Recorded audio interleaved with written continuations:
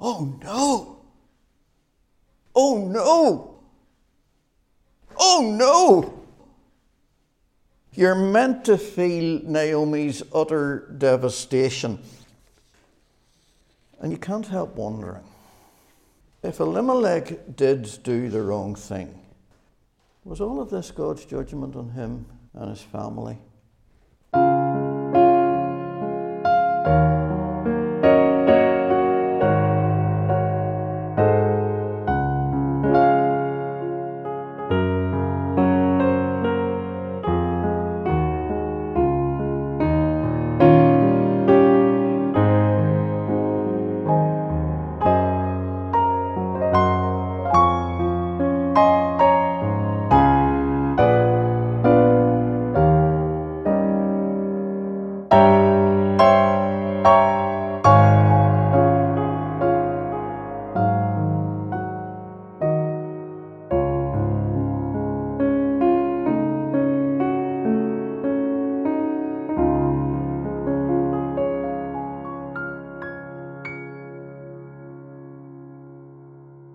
Ruth chapter 1, verses 1 to 5.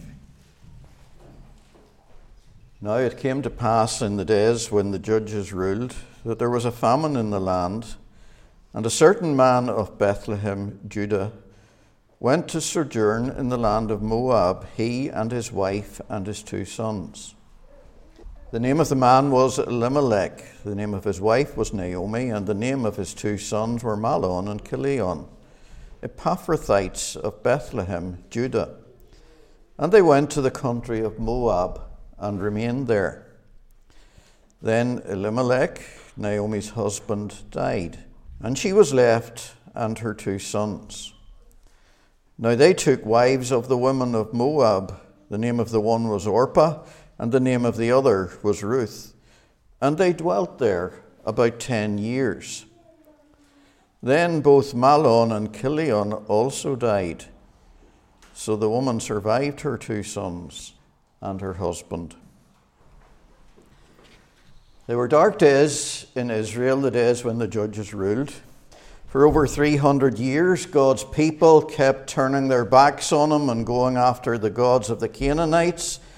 God sent oppressors to drive them back to him. He showed kindness to draw them back to him. And come back they did for a while. But then, every time, they just returned to their old, depraved, idolatrous ways. Well, now they've done it again. And this time God has sent a famine to the land, just like he had told their fathers he would do if their children ever turned away from him and went after the Canaanite gods. Yes, they were dark, dark days in Israel. But we've already seen that in these darkest of days, when it seems like God is withdrawn and when you could be forgiven for thinking that God has given up on Israel, we've seen that even now God is at work. Working in the background, working beneath the surface, working behind the scenes, working through individuals who have no idea what he's doing. God is at work doing good things for Israel. He's keeping that promise he made to Abraham. One day they'll be a great nation. One day they'll be a blessing to the whole world. We know he's at work because in the darkness, God turns the spotlight on one man. A certain man of Bethlehem in Judah. The man's name is Elimilek. It means God is my king. Elimelek is married to Naomi. Pretty young thing in her day. Her name means pleasant. And they have 2 boys, Mahlon and Chilion. Sickly and done, or sick and dying. That's what their names mean. So they were probably never the most robust of children. Just an ordinary family. But God tells us their story so that we can see that he's at work, because their story is really a story about him. When the famine takes hold, Elimelech makes a decision. He's going to leave Bethlehem and he's going to take his family to Moab. Now that can't have been an easy decision for Elimelek to make. I mean, in those days you couldn't phone up a removal company and get them to organise the flit for you. And you couldn't call ahead and make arrangements to have things in place when you got there, and there was no coming back home for visits. Elimelek and Naomi were leaving their wider family, their friends, their home, their possessions, the places and the things they were familiar with, and their land. And you've got to realize that was a big deal. Land for the children of Israel. Their land was their inheritance in the promise of God.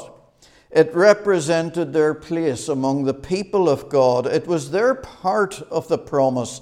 Having your piece of land meant belonging and being under God's blessing. So Elimelek's decision meant he was walking away from his place among the people of God and from the promised blessing. Now that was very significant. If deciding to go wasn't hard enough, after the decision was made, then there was the getting there. Finding a place, finding a way to make a living, making new friends, fitting in with strange customs, and who knows, probably facing hostility. Always living as a refugee and a foreigner. It can't have been an easy decision. You wouldn't do that lightly. Nevertheless, Elimelek makes the decision. He uproots his family and he makes that very difficult journey to Moab. It was only about 70 miles, but the terrain was rough, and on foot it probably would have taken the best part of a week to get there. The Moabites were distant relatives of the children of Israel. They were the descendant of Lot. You remember? Abraham's nephew, the product of Lot's incestuous relationship with his daughter. As you know, relatives don't always get on the best together. And when Israel was journeying from Egypt to the Promised Land, the Moabites refused them passage through their territory. And Balak, who was then the king of Moab, hired Balaam, a false prophet, to curse Israel because he didn't want them as neighbours.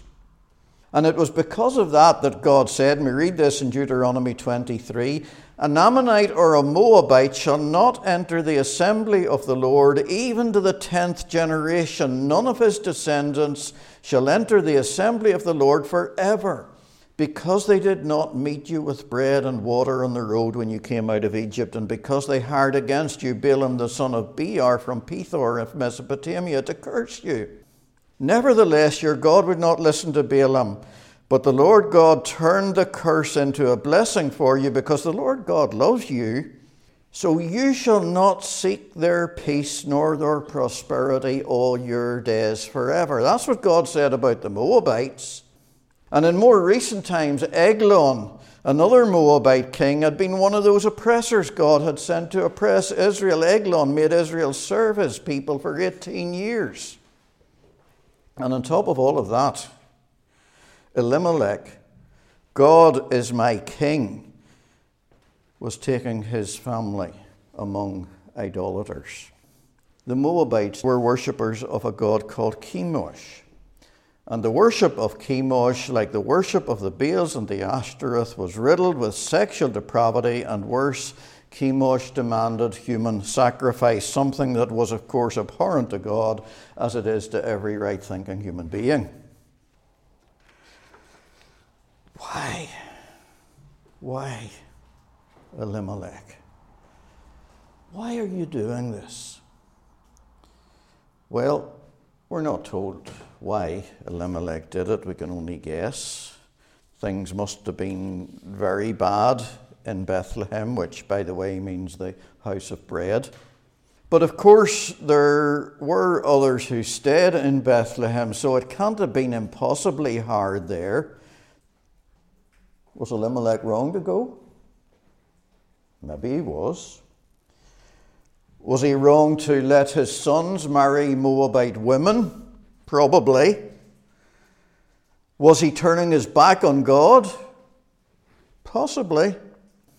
Did he think he could do better for himself among the Moabites, away from God's people and without God's blessing? Likely. We kind of instinctively think that. But let's be fair to him, God never actually says any of those things, and who are we to judge? If you are of a mind to judge him, if you're of a mind to say Elimelech lacked faith, turned his back on God's people, doubted God's providence, well, it's interesting. You see, there are two previous occasions in the Bible where we read that there was a famine in the land. And both of those times people were forced to move to find food, and both times the outcome in the long term was good. So maybe Elimelech knew that. And again, put yourself in his place. I mean, if you had two boys who weren't in the best of health, and if your family was faced with the threat of starvation, and if you were in a position to do something about it, well, maybe Elimelech was just doing what he thought he had to do. Or what would you do if God's people in this church were to turn their backs on him? And if he were to withdraw his blessing from us?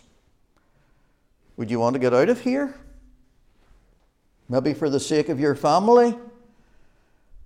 How strong would your commitment to the people of God be then? Was Elimelech wrong? Who's to say? As I was preparing for this, it concerned me a little bit that most of the commentaries are very quick to judge Elimelech and condemn him for making this move. And I do wonder what the good people of Bethlehem thought as they saw Elimelech packing up his family and heading off. You've got to be very careful when it comes to judging in a situation like that. It's not your job. Yes, be sad that Elimelech and Naomi are leaving. Grieve over the loss of their friendship and fellowship. Be sad that they're going, but don't judge them. That's God's job. Whatever the right and wrong of it, Elimelech and his family are in Moab, and they're going to be there for 10 years. Mahlon and Chilion marry two Moabite women, Orpah and Ruth, and then tragedy strikes. Elimelech dies and Naomi is left a widow. By the way, the rest of the chapter is really about Naomi's part in the story. The spotlight's on Naomi now, and we're meant to focus our attention on her. Naomi is left a widow, can't imagine her grief. She's among strangers, she's far from home, she has no man to provide for her. But at least she has her two boys and their wives, and then the two boys die too. The pain of that grief for Naomi must be unbearable. But the story doesn't focus so much on her grief as on the practical aspects of her loss. Without a husband or sons to provide for her in that culture, in those days, Naomi was left destitute. And to add further to the tragedy, later on we're going to find out that both Mahlon and Chilion died without fathering any children of their own. So Naomi is destitute and she is without any hope of things ever getting any better. Oh no. I said last week if we understood Hebrew literature, we could appreciate the beauty of this story better. Not only does it have all the elements of a good story, but it's beautiful poetry and it's very carefully structured. And this is one of those places, verses 3 to 5, where that can be seen. They're crafted so as to emphasize Naomi's tragedy. As it's progressively unfolded, you're meant to go, oh no! Hand over your mouth. Oh no! Hands in the air. Oh no! You're meant to feel Naomi's utter devastation and the hopelessness of her plight. And you can't help wondering, if Elimelek did do the wrong thing, was all of this God's judgment on him and his family? But again, we're not told that, so be careful. And if it was God's judgment, and if we needed to know it, we would be told. But the thing is, maybe Naomi thought it was God's judgment. And if she did, why wouldn't that have multiplied her pain? Oh, no. We do that, don't we? Bad stuff happens. We look back on decisions we have made, and some of them we wonder, did I do the wrong thing? And some of them, we know rightly we did the wrong thing. And we think then, I'm getting what I deserve. God is against me. God is making me pay.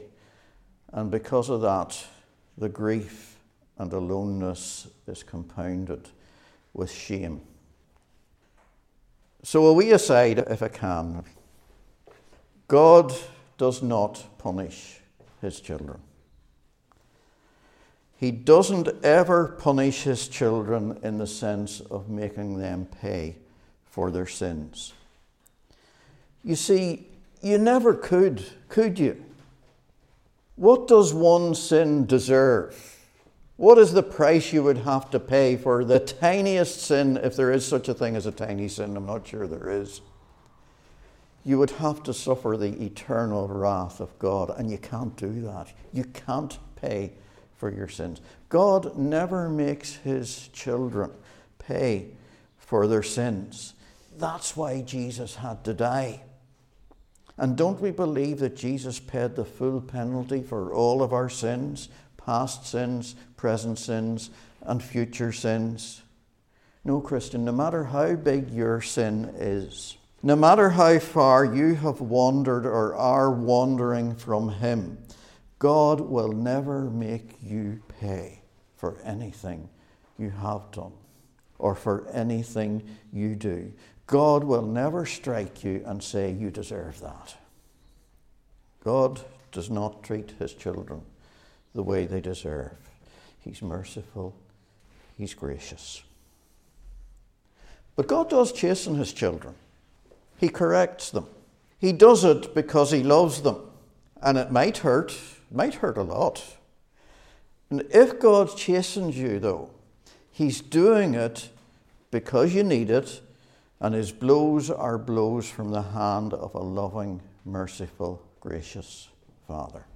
Hebrews 12, my son, do not regard lightly the discipline of the Lord, nor be weary when reproved by him. For the Lord disciplines the one he loves and chastens every son whom he receives. God is treating you as sons. All discipline seems painful rather than pleasant, but later it yields the peaceful fruit of righteousness to those who have been trained by it. Maybe you think I'm nitpicking, making this distinction between punishment and chastisement, but it is really an important distinction to make. God is not a big, bad, angry God who is waiting to crack the whip if you go wrong. So many Christians think he is. It's just not true. But anyway, dark days in Israel, dark days for Naomi. Oh no. Do you feel it? Put yourself in Naomi's position. That's what we're meant to be doing. But we know what Naomi didn't know, what she couldn't know. We know the end of the story. Naomi had no idea, but even at this, her lowest point, God was working behind the scenes, and she was part of it. Naomi was on her way to being a blessing to the whole world. Isn't that amazing? What a great God. What a good God. And even if, just suppose, even if Elimelek was wrong, Just suppose that everything that befell Naomi was a chastisement from God. Doesn't that make it all the more amazing? Isn't it amazing that even when she had wandered far from God, even then God was still working, doing good things, keeping his promise, working for her happiness, doing something that was way beyond anything she could imagine. Wow. God works in the dark times, in the background, under the surface, behind the scenes. Naomi had no idea, and as I said last week, you have no idea what God is doing in your life, even in your worst times, in your times of aloneness, in your times of hopelessness, in your darkest times, God is at work. We learned that last week. It needs to be repeated, I think, because we forget it so easily, but what I'm adding this week is that even in times when you have wandered far from him, even when you have doubted his ability to provide for you, even when you have gone after those idols that you thought could do better for you than God could, even then, God is at work. Even when you're tempted to think that God is against you and you deserve all the bad stuff that's happening to you, even then he's at work. Even when you think the bad stuff is all your fault, he's at work. God never turns against his people.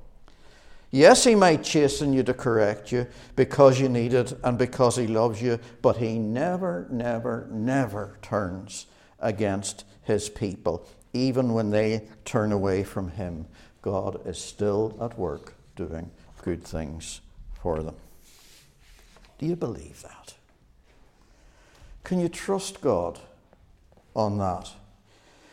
It's so easy to trust that God's in control of everything, doing good things when you're having things go well in your life and you can see the good things happening. It's harder to trust him when there's no sign of those good things to be seen anywhere. And when God's people are abandoning him all around you and you feel like you're the only one left. That's how it must have looked like to Elimilek in those days when the famine hit Bethlehem.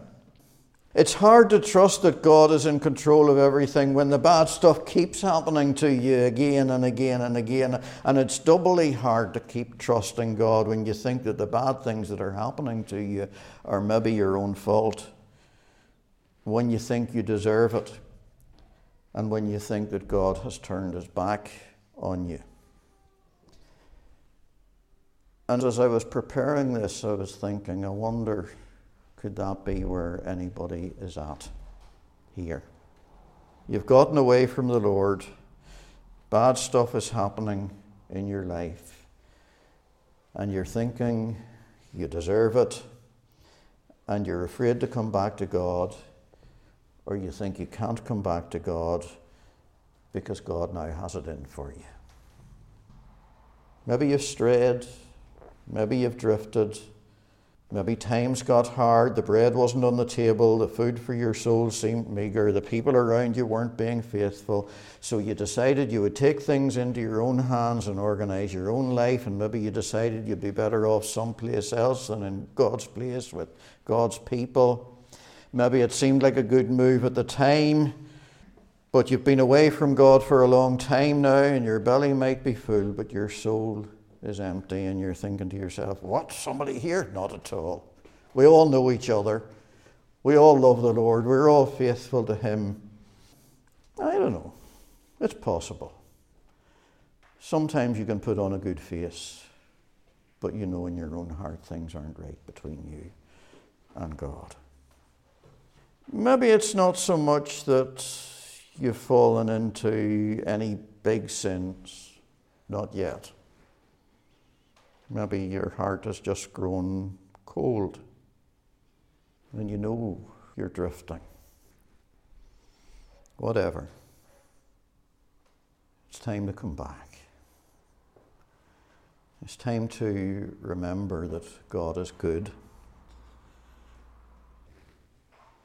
And if what's keeping you back is that silly notion that God is against you, Please get rid of it once and for all. God loves you. God is gracious. It says in Hebrews 4, let us then with confidence draw near to the throne of grace. You hear that? Throne of grace. God is not on a throne of judgment today. He's not sitting there ready to pronounce judgment on you. He's on a throne of grace. You know what grace is? Grace gives good things that are not deserved. That's the throne God is seated on. A throne where he dispenses good things to people who don't deserve him. Let us draw near with confidence to the throne of grace, that we may receive mercy and grace to help in time of need. Don't keep running away. Stop hiding from God. Come to him and find that help you need. Naomi had no idea what God was doing. The good folks back in Bethlehem, that little faithful community, they had no idea either. I said to you, for me as an onlooker who had heard about what was happening in the church here, this wee community of God's people, that I just found it so terribly, terribly sad. Oh no, still sad. Still makes my heart heavy to think about it. Much more years, I'm sure. Dark days. Maybe not as dark as Naomi's days, but dark nonetheless. And I sent you home last week to dream dreams about what God might be doing with Thurles Baptist Church. I hope you did. I believe he's doing something good. If while all of this stuff has been going on, you have drifted, it happens. If you've drifted, if you've been going your own way, not God's way, whether you've given up on the Lord or more likely you've just grown cold, and you know in your own heart that things aren't how they should be between you and the Lord, that things aren't where they used to be. And even if just somehow you feel responsible in some way for the things that have happened and you're feeling a little bit guilty and ashamed, and just want to remind you, God is still at work. And he has been all along. Trust him on that. And come back to him. And let's work together toward that end, that good thing that he has planned for us. And let's be determined to stay faithful to him. Let's pray. Our Father, we thank you that in this little story you are revealing yourself to us as a God who is gracious, a God who is kind and good, a God who is well disposed in love toward his people. Oh, we pray, Lord, you would help us as individuals and as a community of your people to deal with anything that may have come between us and you, and to bask in and to enjoy your goodness. And so to encourage one another and to remind one another that we might stay faithful to you in a world that is dark. For we pray in Jesus' name. Amen.